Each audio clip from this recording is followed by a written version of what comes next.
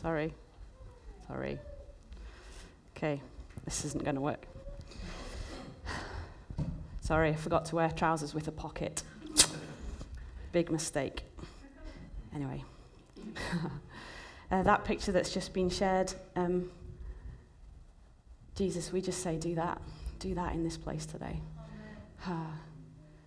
We kneel before you, our Maker and our Creator.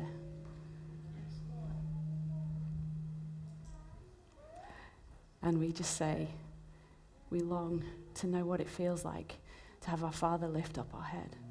We long to shine with your glory, Jesus.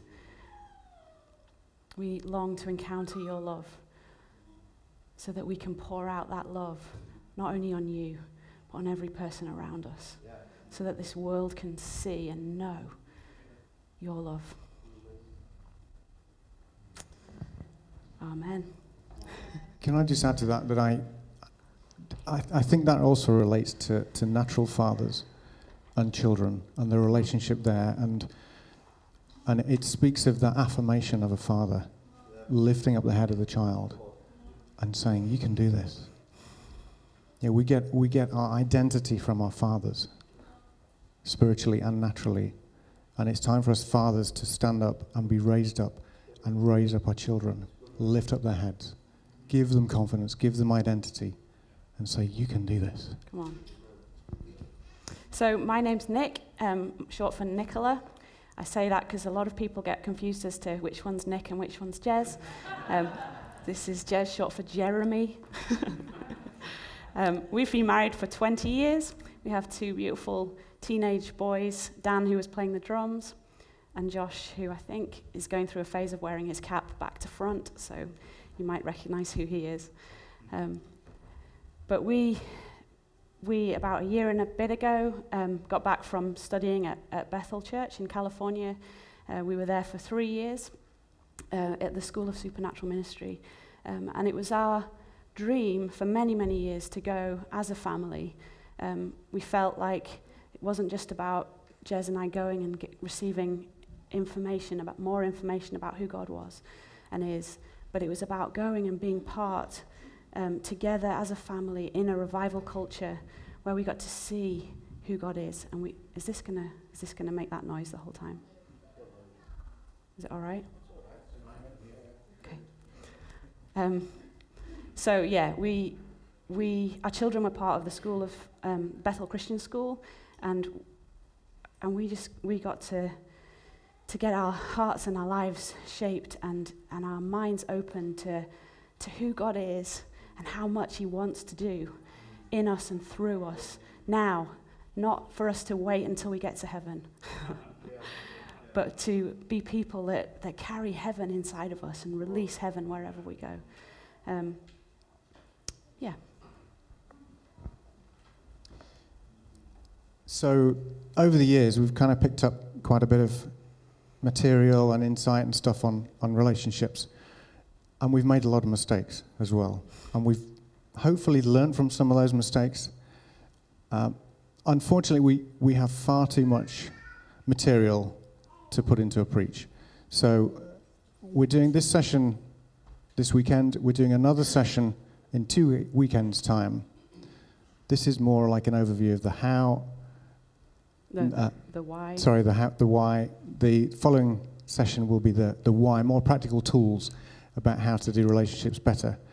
But in the spring, we're going to be running a series of marriage sessions which will go a lot deeper into some of these areas and actually cover a lot of stuff that we won't even get a chance to touch on today. Yeah. Yeah, so I forgot to mention that my mum and dad are here. And yeah, it's lovely to have them. A lot of who I am is as a result of godly parents who've raised me, and I've been privileged to be raised in a home to learn about relationships and family because of my family. But we're aware that when we talk about relationships, there'll be all sorts of people and mixes of how everybody's feeling, just even thinking about the topic this morning. And I want to assure you that even though we're happily married and I'm part of a lovely family, we have been through the mill, as it were, with some of our relationships, and you'll hear a little bit about that later on. And we're under no illusion that actually this is something that we're passionate about and we're hungry to get better at, but we also know it can be really painful, and we have to work through things, and we have to work through the pain of actually figuring out sometimes what looks like a mess in terms of a relationship that we're in. So I just say that to give you hope if you're sitting there today, that we're talking about our relationship with a loving Heavenly Father, and our dream is for us to be connected well with Him and to receive His love and to receive His healing so that we can continue to work out what it looks like to love one another well.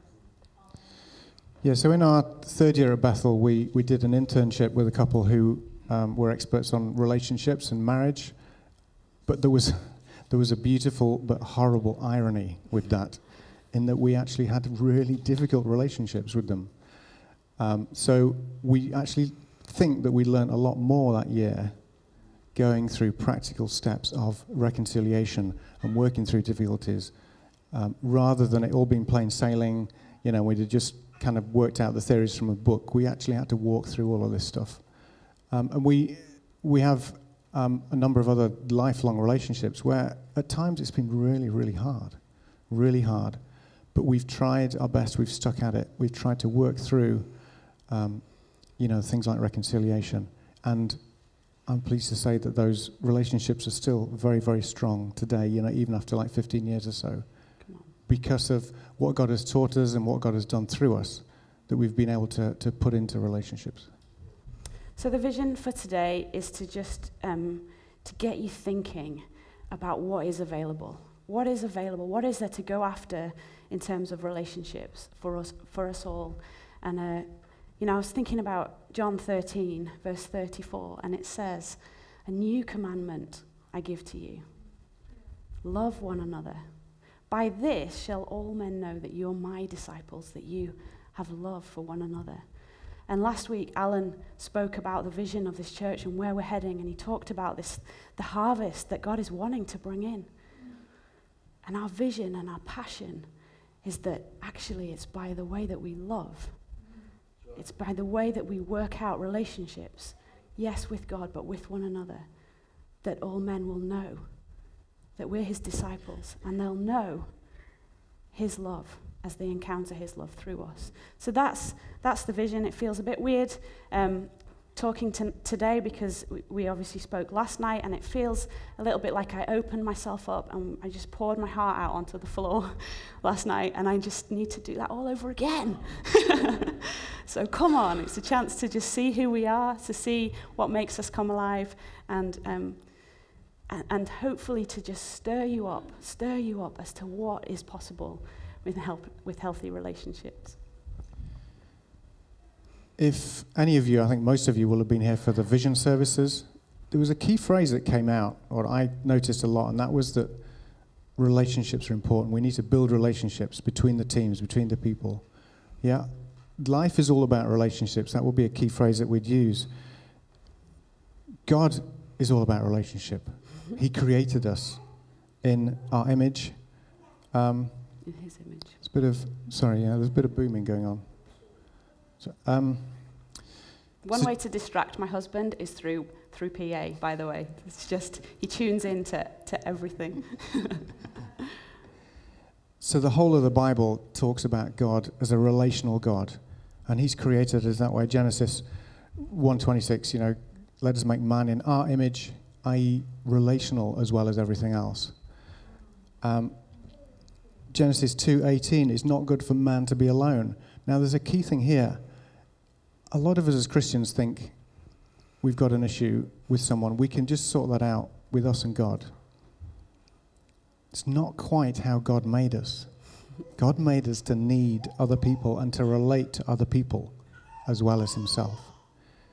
So in a way, it's a bit of a lie for us to think that as a Christian, we can just do everything just us and God, just that vertical relationship. There are so many times where really powerful testimonies, God could have done something, created something out of thin air for us, but He doesn't. He usually chooses to do it through another person because He knows that we need other people. We need to relate to other people. So if we're very much an individual in a church, that's not really a healthy place to be. We want to be relational with the people, the body that we're around. So, going through the story of the Bible, you know that the Israelites were given the opportunity to relate to God relationally, but they chose, because of fear and, you know, I guess mainly fear, they chose to have a mediator of Moses, to talk through Moses rather than God talk to them directly. And that was this huge setback, really, in terms of God trying to relate to his people. And then obviously, you know, Jesus coming to restore relationship. That was the whole thing. It was to restore relationship with God. And just a final little bit on that. God made us with a spirit. The reason he made us with a spirit is so that we can communicate and relate to him. Yeah, we can receive prophetic words. We can hear his voice. We can speak in tongues, communicating spirit to spirit.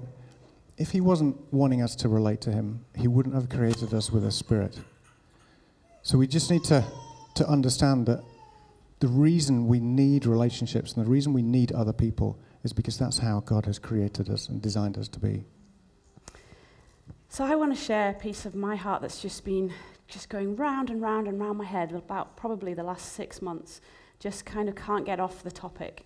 And that topic is covenant. What is it?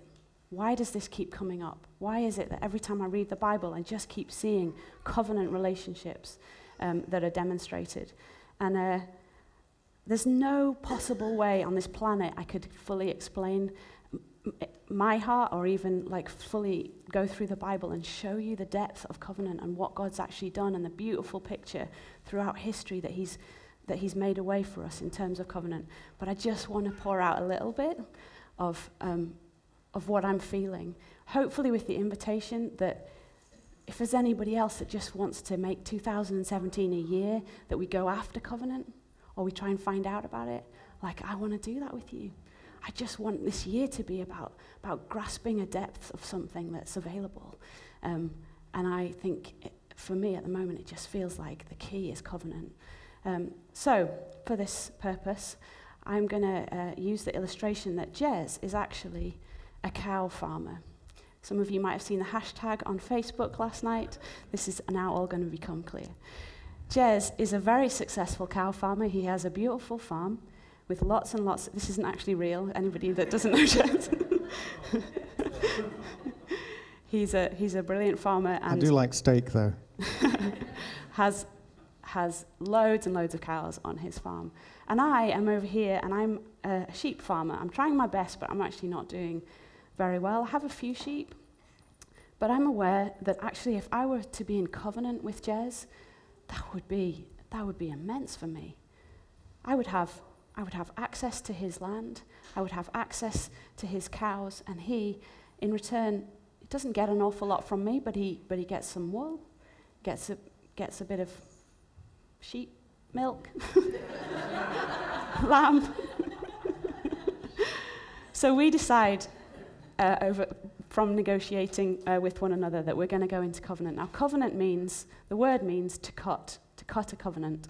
And so I'm going to show you what it looked like throughout history. And I just want to say that there is no tribe or tongue or language or people group across this planet throughout history that hasn't had a concept of covenant. This is something that every single nation has known throughout history. And yet we're growing up at the moment, I think there are kids growing up at the moment without a concept of covenant. And so let me show you what it might have looked like with people cutting a covenant. So we decide to enter into covenant. So Jez gets his best cow, and he brings his best cow, and I bring my best prize sheep. Always the comedian. And actually, we cut, I cut my sheep from head to tail, down, kill it, and I lay it down on this side, and Jez cuts his cow, from head to toe, and he lays it down. And with that, what happens is the blood of these two animals are mixing and forming a river of blood. And we stand at this river, and we begin to walk through into the center of this river of blood. And I'm wearing my sheep farmer cloak, and I give that to Jez because this is a sign of my identity. This is who I am. And I exchange it with Jez, and he gives me his identity for me to wear. I take off my belt, which usually contains some kind of weapon to protect my sheep, and Jez the same, and we exchange belts. And in doing so, we're saying, you know what, I'm not going to fight against you, but your enemies are my enemies. I will fight for you, and I will make sure that you are protected, but I'm not going to fight you ever. We then, can get a bit gross, but just bear with me. I cut a cut. I make a cut on my arm or on my hand, and I drip some of that blood into a glass of wine. And Jez does the same thing. He drips some of his blood into this glass of wine. We actually make sure that we get some dirt or something, and we rub that dirt into that cut, because what we want is for a scar to remain, for everybody to see that we're in covenant relationship with each other, and for there to be a visible scar there. And now my blood and Jez's blood are in this glass of wine, and I take a sip of it, and Jez takes a drink from it. And there's a picture of that blood is mixed. There's no separating that blood out. And we've taken that on board in that awareness of actually we are one. Our blood is literally one. We have probably exchanged names as well. I'll take on some kind of name that represents him and vice versa. And then we walk to the other side of the river in, again, that beautiful picture of we've almost like changed places. We've taken on each other's identity. And we're also saying, by the way, if I ever break this covenant, you have permission to do to me what we just did to those animals. Because this covenant is unto death, and it will not be broken. And so there is no longer a sheep farmer or a cow farmer. We are now sheep-cow farmer. We are one. And you know what? If I need anything from Jez's farm, I go and get it, because it's mine, and vice versa. And it wasn't a fair exchange, but it worked for us. Jez has full access to everything that I have, and I have full access to everything that he has, and we are now one. So when you read the passage in Genesis 15, where God is talking to Abram, and he calls him out of his land, and he says, Abram, I'm promising you that I will make you a father of many nations. I will make you great, and your offspring will outnumber the stars in the sky. Abram's like, God, I believe you, but I haven't got a son. Like, how's this going to happen? And God says to him, bring me a heifer and a ram and everything else. And we begin to read about Abraham just going, I'm going to cut a covenant. God himself is cutting a covenant with me. What must that have been like in the concept that he've just had, that ridiculous injustice of God with everything and Abraham with very little, and yet God's saying, I'm cutting a covenant with you. And I promise you that this is who you're going to be. And so we read about it in Genesis 15, and God himself, a flaming torch, walks through the river of blood. We can look at it with David and Jonathan. Look at how Jonathan gives David his cloak. He says, I know that you are the next heir to the throne, my father's throne. I'm due to be that, but I'm giving you my identity. I'm cutting a covenant with you. And you know what? The whole of history is altered because Jonathan enters into a covenant with David. And we carry on reading, and Jonathan ends up protecting David, fighting for him, even against his own father. We looked earlier on at Ruth and Naomi. What a beautiful picture of covenant. Where when Ruth says to her mother-in-law, I'm not going to go back to my people, the Moabites, because where you go, I go. Your God is my God. Your people are my people. And she goes with her mother-in-law. And because of that, she meets Boaz, the kinsman redeemer. And everything is altered.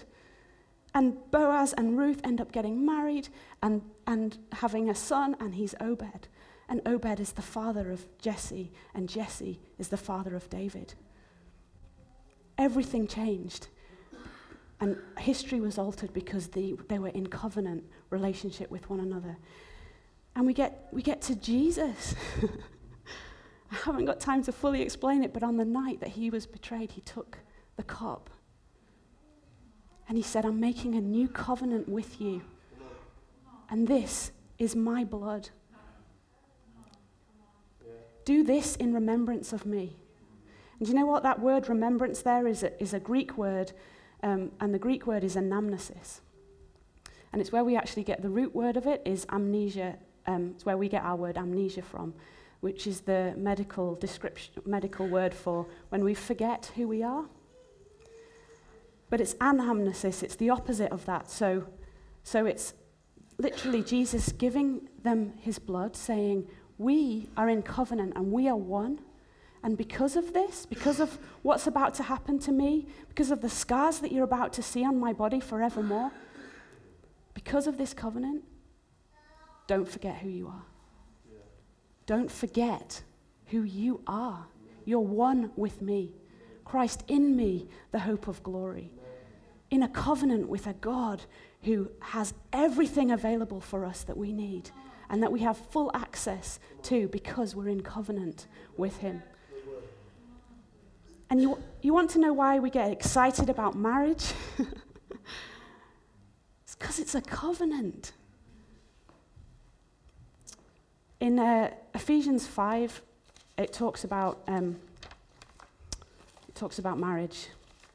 And it says, wives, submit to your husbands as to the Lord. Verse 25, it says, for husbands, this means love your wives, just as Christ loved the church and gave up his life for her. Covenant language. He laid down his life for his church, his bride. And he's saying, husbands, this is how you love your wife. And it goes on to say, as the scripture says, a man leaves his father and mother and is joined to his wife, and the two are united into one.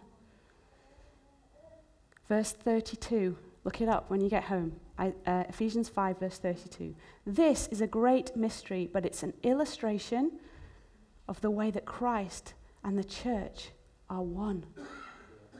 Marriages are an illustration of the way Christ and the church are one. Do you know, we're talking about the harvest. What would it look like if we had a concept of our covenant relationship? The way that Jez loves me is literally a picture, wherever we go, of the way that Christ loves me. He loves his bride. We are passionate about seeing a healthy church and healthy relationships, which means healthy marriages. Because the world out there is longing to know what love looks like. And they get to see it through a husband loving his wife, laying down his life for her.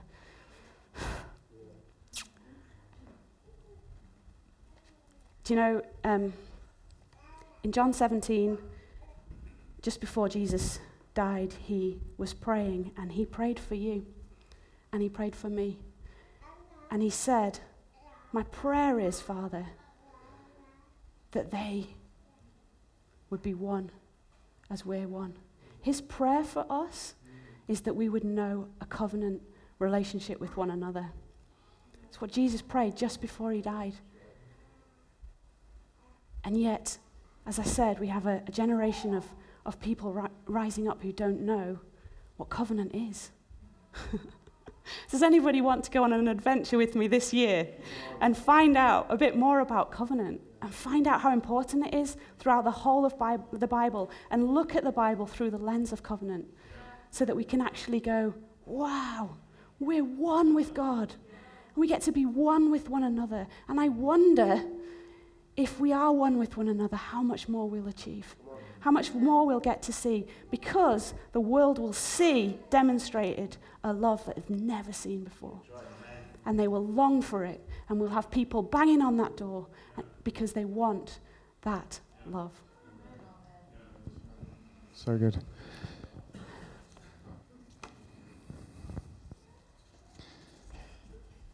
It's a shame that we have so little time to look at covenant, because it is so huge, and if we can grasp it, it is so transformational in terms of what God can do through us and in terms of our identity.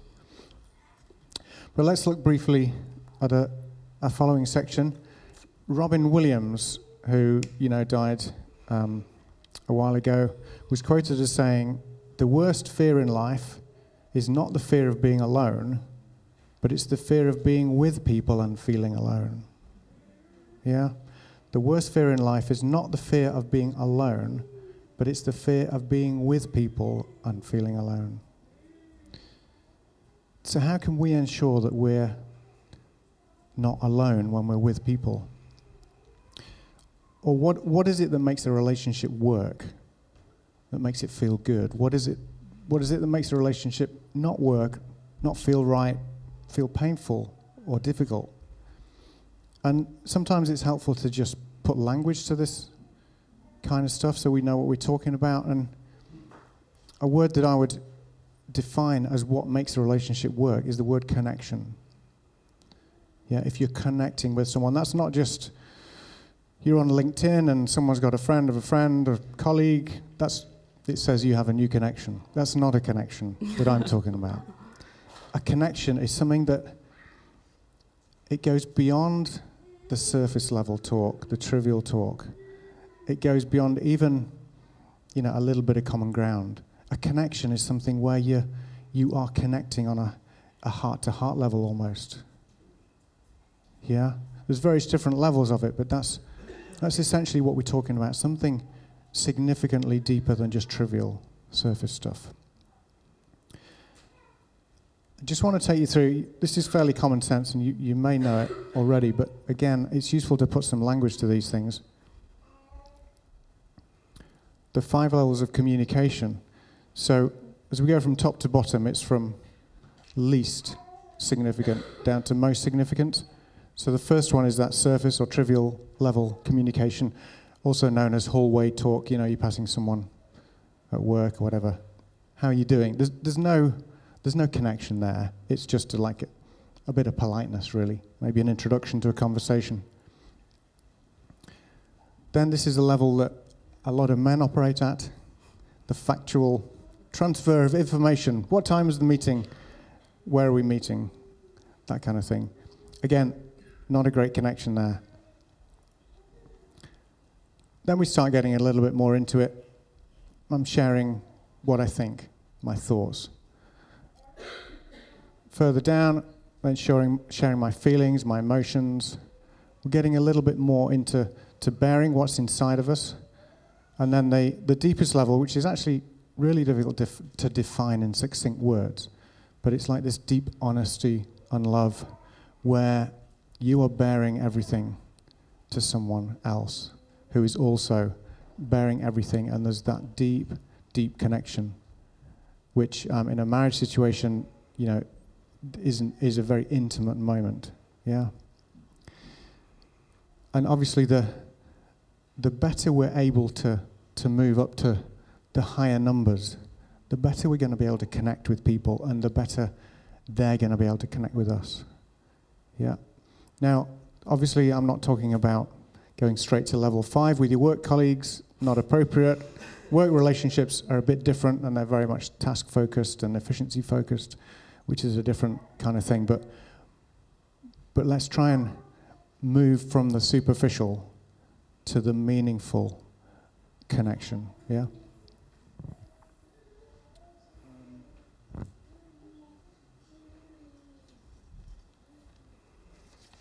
I hope you know where you're going, because I have no idea. I think the sad thing is that a lot of people think they have many friends, relationships, but actually there's very little connection there. And even in, I was going to say some marriages, it's really just a functional relationship that develops a lifestyle that allows a functional relationship, and there's very little intimacy or connection there. And that's really sad. We would love to see marriages and relationships thrive in that area, particularly where there's connection rather than just functionality. I'm going to skip that bit. So a little example is that my family, the Barnsley family, are very functional people. So the bathroom is quite a functional place. In the morning, it's like, have your shower, do your teeth, whatever you need to do. It's like, let's get that done, we'll move on to the next thing. Whereas the Stone family bathroom is very different situation. It's very relational, within the bounds of decency. So I've had to learn with Nic that when we're in the bathroom together, she's actually wanted to share her heart. She's wanted to share about the amazing dreams she had the night before, or about what God was telling her and that kind of thing. And I'm like, well, I need to have the shave, and I can't hear you when I'm having the shave, and I need to get on and do the next thing. And obviously there's a disconnect there until we learn that we can use those opportunities as a relational thing. We're not suggesting you meet in the bathroom, just... So what are some of the keys for connection, things that are actually going to help us to move down that list? I want to suggest that one of the main keys is authenticity and vulnerability.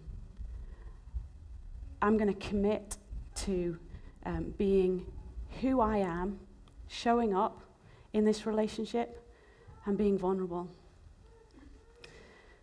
One of my pastors at Bethel used to say, it's like she can see people walking around and they're trying to connect with other people, but they're not willing to show the gaps that they have in their life, the things that they're actually struggling with. So it's like they're presenting an image like this, of like, this is me, look at how amazing I am, and I want to connect with you. And there's somebody else over here that's doing the same thing, and they actually are struggling and wondering why they're struggling to connect. And even if somebody is being willing and open and transparent, they still can't connect with that person because this person is unwilling. But actually, as they begin to be real with the person and they open up as to who they really are, suddenly there's a way that those two hearts can connect. And there are two things I think that make it really difficult for us to be authentic and to be real. And the first one is a fear of rejection. We are worried that if we bare our soul, you are going to look at us and you're going to go, see you later. I don't want to know. Like, honest, I had a time a few months ago where I was meeting with someone in this church who I just wanted to be a spiritual father to me. And I'm very intentional about making sure that I have mothers and fathers in my life who champion me and encourage me and have permission to spot things in me that aren't good. And I wanted to go and to meet with him and to say, I just need you to see who I am. And actually, I was so scared. I was like, I'm going to share things with you now about who I am and my passions and my dreams, that if you turn around and go, thanks for sharing, see you later, that's going to really hurt. But you know what's going to hurt me even more? If I don't do that, and I don't connect with him, and I don't have that spiritual father in my life able to do that. So I chose to be vulnerable, and yay, I look at him as a spiritual father now, and he has that permission in my life. But even if he hadn't, do you know what? I still was willing to be me. I was still willing to show up. And I could have gone and asked somebody else to speak into my life had he not had time to father me. So I just want to identify that fear of rejection that many, many people carry. That fear of, if you really knew me, if you really knew what I was thinking or what was going on in my house, you wouldn't know me. And I want to say it's such a lie that is robbing us of what we need.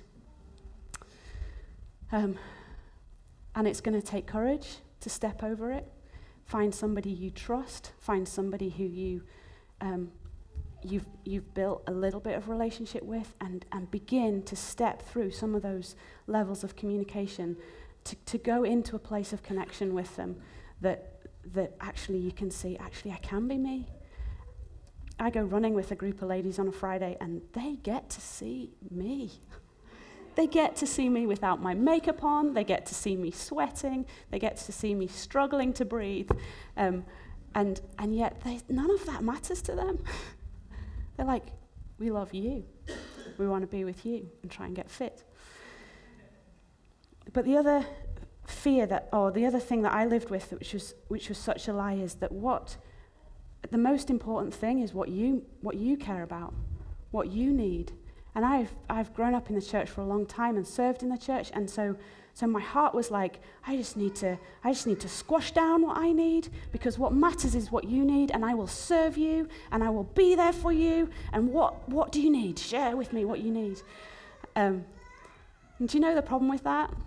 It was like I was doing this without even realizing. I was trying to meet everybody else's needs as they were showing me their gaps, and I was wondering, what on earth?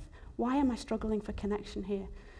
And it wasn't until I was in Bethel and really in third year needing people in my life to speak into those places and to say, Nick, what do you need?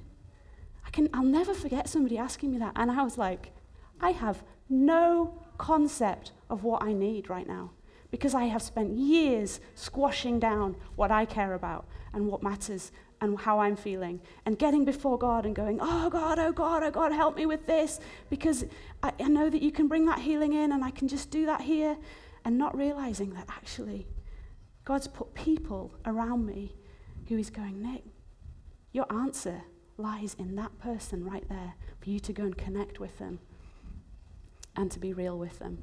So step over the fear of rejection and show up with your needs willing to be met through other people. And the other key that I'll just mention briefly is good questions. Over coffee, when you're trying to get to know someone, get some good questions. The how are you will always be answered fine, well, usually. But what about, tell me what makes you come alive. Tell me what you're dreaming about at the moment. What would you love to see happen? Or what is it that, I was going to go really deep then, but I'll stay on this level.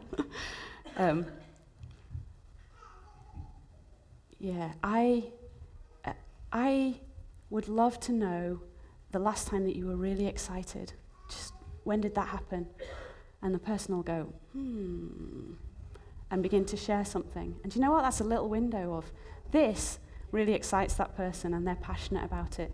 And I get to then champion some of that passion and to help them with that, and we get to figure out. There's just so many good questions that you can ask. And if we as a church just begin to get a little bit more intentional about asking some good questions, finding out what's inside of you, saying to someone, what breakthrough are you wanting at the moment? What are you praying at the moment? What's God saying to you at the moment? Because I want to partner with that, and I want to see what it is that you're dreaming about and that makes you come alive. Do you know, my boys, I'm looking at the clock. My boys had the opportunity a couple of months ago to do some filming at their school. My eldest son is a budding filmmaker, and his headmaster had come to him and said, I'd love you to make a film of the new building. So Dan had asked Josh if Josh would help him to do this.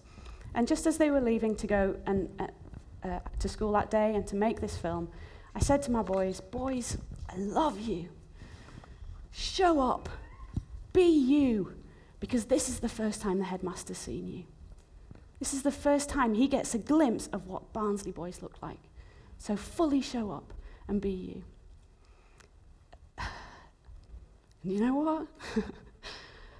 They came in and they said, Mum, the headmaster said to us, I would have loved to have a relationship with my brother the way that I've watched you two relate today. And later on, at a Christmas event, I was there, and a friend of mine who's a Christian came to me and she said, do you know, when your boys made that film, the headmaster rang me, and he said, I have never seen boys relate to each other the way that I've just witnessed these Barnsley boys relate, the way that they love each other, and I long for that relationship with my brothers. And I was like, right there, just you being you, just you loving your brother well, is what demonstrates to the world what love looks like. It's what calls to the harvest and brings them in, because they get to see what healthy relationships look like. Oh.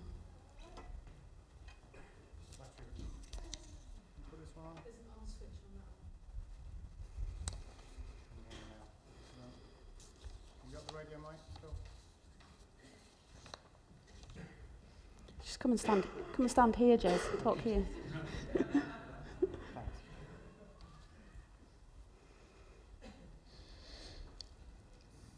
All of those things that Nic's been describing don't happen by accident.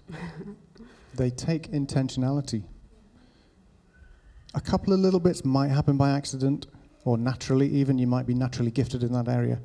But when it comes down to it, you actually need to deliberately do these things, deliberately make connection, deliberately ask those questions, deliberately go over to, somebody new in the church. Swallow that fear that you might have and just go and be you to that person. Yeah. And you will bless their socks off and you will be able to get connection. We are running out of time, so I can't do this next bit, which is called the Johari window. Just a bit of homework for you to go and look up what that is about. Okay? It's to do with revealing part of yourself and getting feedback from others. Can I say that's all in the context of we understand connection. We will talk in our marriage classes about safeguarding connection as well in terms of marriage. And just take all of what we've just said and use these things in an appropriate way, because we don't want someone to connect with somebody on a really deep level when actually if you're married, my connection with Jez is the most important connection that I have. Sorry, just add that. So I think we'll bring things to a close in the next few minutes, but I just wanted to share a piece which isn't mine. It's actually something that Chris Valentin has been speaking about recently. So if you go on the Bethel podcasts, there's a recent preach that he did about belonging, but there's just an absolutely incredible nugget which I had missed all of my life until this point, and I just wanted to share that with you to demonstrate the connection that Jesus was used to doing, the way that he ticked.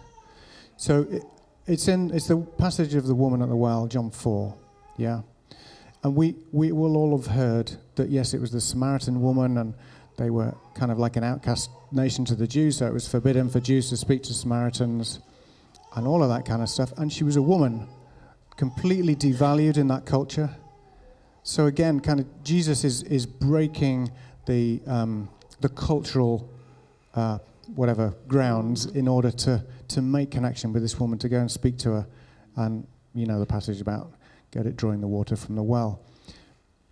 But when it comes to the point where Jesus says, go and tell your husband, and the woman says, well, I don't have a husband. And Jesus says, yes, you've had 5 husbands, and the man that you're currently with isn't your husband. I'd kind of puzzled over that for years, thinking, yeah, it's incredible that Jesus had this word of knowledge for the woman, but surely she would have been kind of a little bit offended by that he's exposed her history. Yet we see this woman going away, basically rejoicing, telling everybody else in the city, and that city was transformed because of her testimony, because of that encounter with Jesus. Chris Valentin explained that actually what Jesus was doing there is he wasn't revealing something prophetically to expose the woman, or even just to prove that he was the Messiah by giving a word of knowledge. What he was doing in that culture, it was always the man's responsibility to divorce a woman. It could never happen the other way around. So what was actually happening was that 5 sequential men had rejected this woman. And the current man that she was with wouldn't even marry her. So he was rejecting her as well. So she's had 6 men on the trot rejecting her. She's in a rejected nation. She's a woman rejected in the culture there. And 6 men have rejected her. Yet Jesus is deeply connecting. He's saying, despite all of this, I love you deeply. I love you deeply. I want to connect with you on a level that shows my love to you. And then obviously, he goes to the cross to show us the level that he wants to connect with us despite our history. Yeah. So it's a challenge to say, go beyond the surface value of what you see in someone. And go that extra step of connection with them. Jesus did it for that woman. We should do it for other people. And he does it for us. Yeah. The way that we love transforms a city. Jesus, in that moment, connected with a woman who then brought her whole community into revival through one connection. Our hearts are that we go after healthy connection with one another, healthy marriages, healthy families, healthy friendships. We'd explore what is available to us through covenant. We would know that we love because he first loved us, and we would be passionate about receiving that love, because by this all men will know that we're his disciples. There's so much we want to share with you, but we're gonna stop there. Do you want to lead the ministry stuff? Okay. So let me just pray. Thank you, Lord. Jesus, thank you so much for demonstrating what love looks like.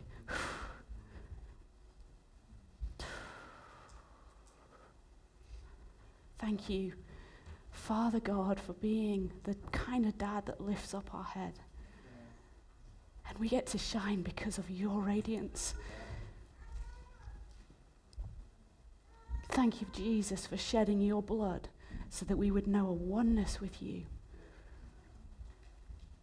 So that we would know that heaven's resources are our resources. Thank you, Jesus, for praying for us that we would live in relationships of oneness with one another. And God, where we've not done that and where we just feel like we've not been doing relationships well, Father, I pray that no person would leave here feeling any kind of shame, but instead feel an invitation to explore what is available. That they would feel inspired by love to begin to pour out love in fresh new ways. Father, I pray that that this year, at the beginning of this year, we'd accept that invitation to explore the depths of love so that the world may see how you love us.